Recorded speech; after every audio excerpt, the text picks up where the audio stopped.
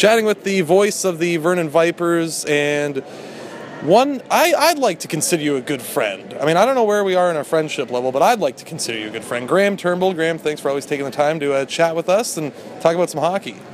I think you could make a fair comment. I think what you just said is fair. Yeah, friends good, and always good to chime in on the broadcast. Friends forever, maybe even too. We'll see where that goes, though. Talk about some hockey. Good weekend for the Vernon Vipers last weekend. We haven't seen each other in about 2 weeks. It's felt like an eternity.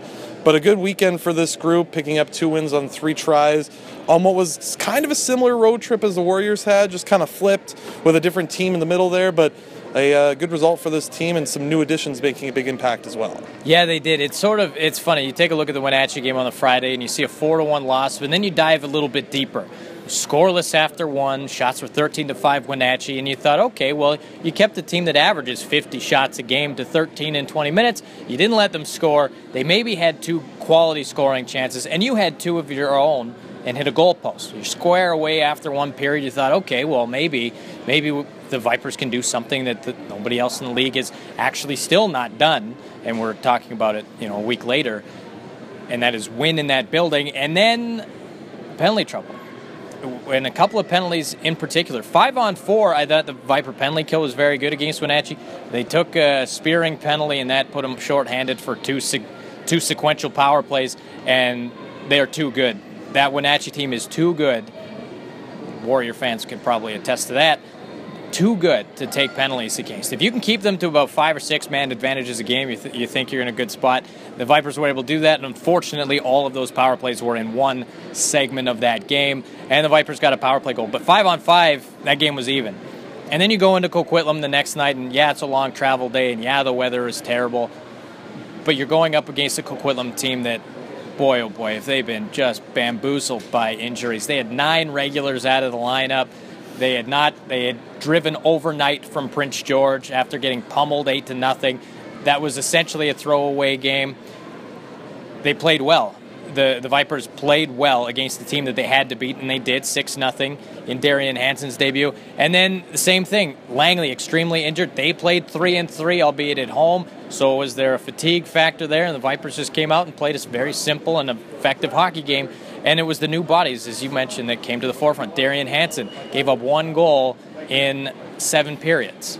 Stopped 14 against Wenatchee in the 3rd period, all 18 on Saturday, and stopped 31-32 on Sunday, and was a minute 15 away from back-to-back consecutive shutouts. So Luke Gingras had 4 points in 3 games. Cameron Trott had his first goal as a Viper. So the guys that they brought in, and Riley Brandt came back from suspension. So overall, it was a really good road trip. They'll be happy with the 4 out of 6 points, and the team is, starting to trend in the right direction over the last 5 games. Yeah, it's funny. I talked to Kevin Krause, the assistant coach, about that before the game, where it seemed like Brandt's return kind of sparked this lineup a little bit. Obviously, it's fresh legs on the end of a road trip. You get guys like Gingras into the mix.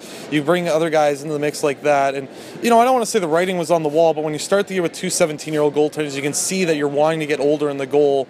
And obviously, it looks like the Vipers have found their man there in Darian Hansen. We're going to get a chance to see him tonight, I believe. And 6'2", and I interviewed him in Wenatchee, and I said, Darian, what sort of a goaltender are you? Because Andrew Shortridge last year, 6'3", goaltender out of the USHL and the NAHL, about the same size, completely different goaltender. Shortridge, positionally sound, had some troubles maybe going laterally, but he was a competitor. Darian Hansen, same thing. Calm, cool, collective, but he is agile, athletic, and extremely quick for a man who's 6'2". He's calm and composed. He gets out there, plays the puck extremely well, and he never quits on a play. There were a couple of instances where Coquitlam could have broken the goose egg. Same with Langley. They had 10 power plays on Sunday afternoon, and they finally scored on the last one on a slap pass that was redirected. If he sees it, there's a good chance he's going to stop it. But even if he doesn't see it, he's got the cat-like reflexes to stop it. He's a 6'2" version of Pekka Rinne, obviously, if you're mentally picturing a goaltender. He's very Pekka Rinne-ish in terms of how quick and fluid he is. Look ahead to tonight's game. The Warriors are a little bit banged up. They're a little bit bruised. A lot of guys in and out of the lineup. There's been fluctuation there.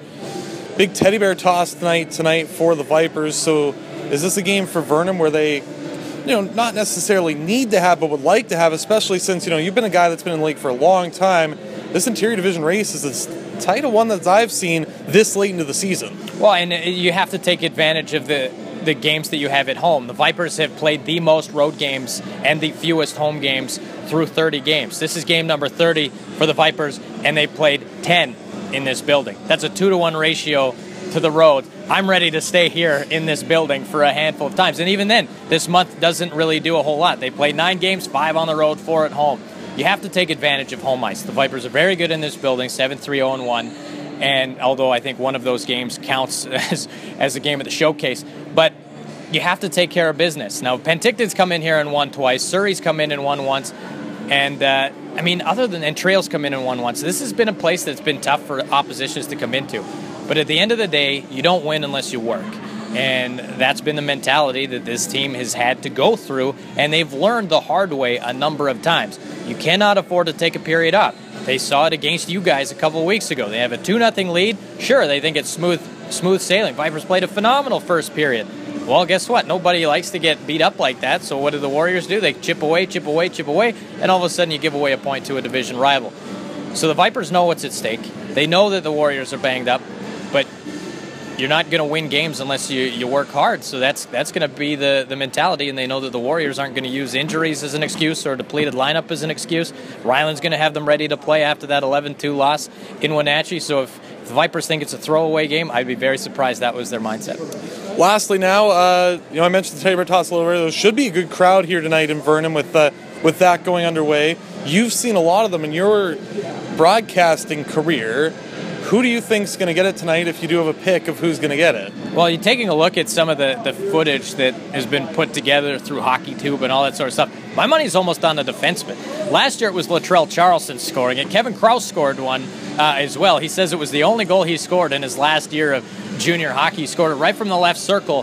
So maybe it's a defenseman, and if I was to wager a guess, why don't I just say Michael Uffberg? Just for fun. Sticking with defensemen and who can get point shots through, I'm going to give it to Uffberg. Appreciate your time as always. Thanks for this, Graham, and best of luck throughout the rest of the year. Anytime. Thanks for chatting.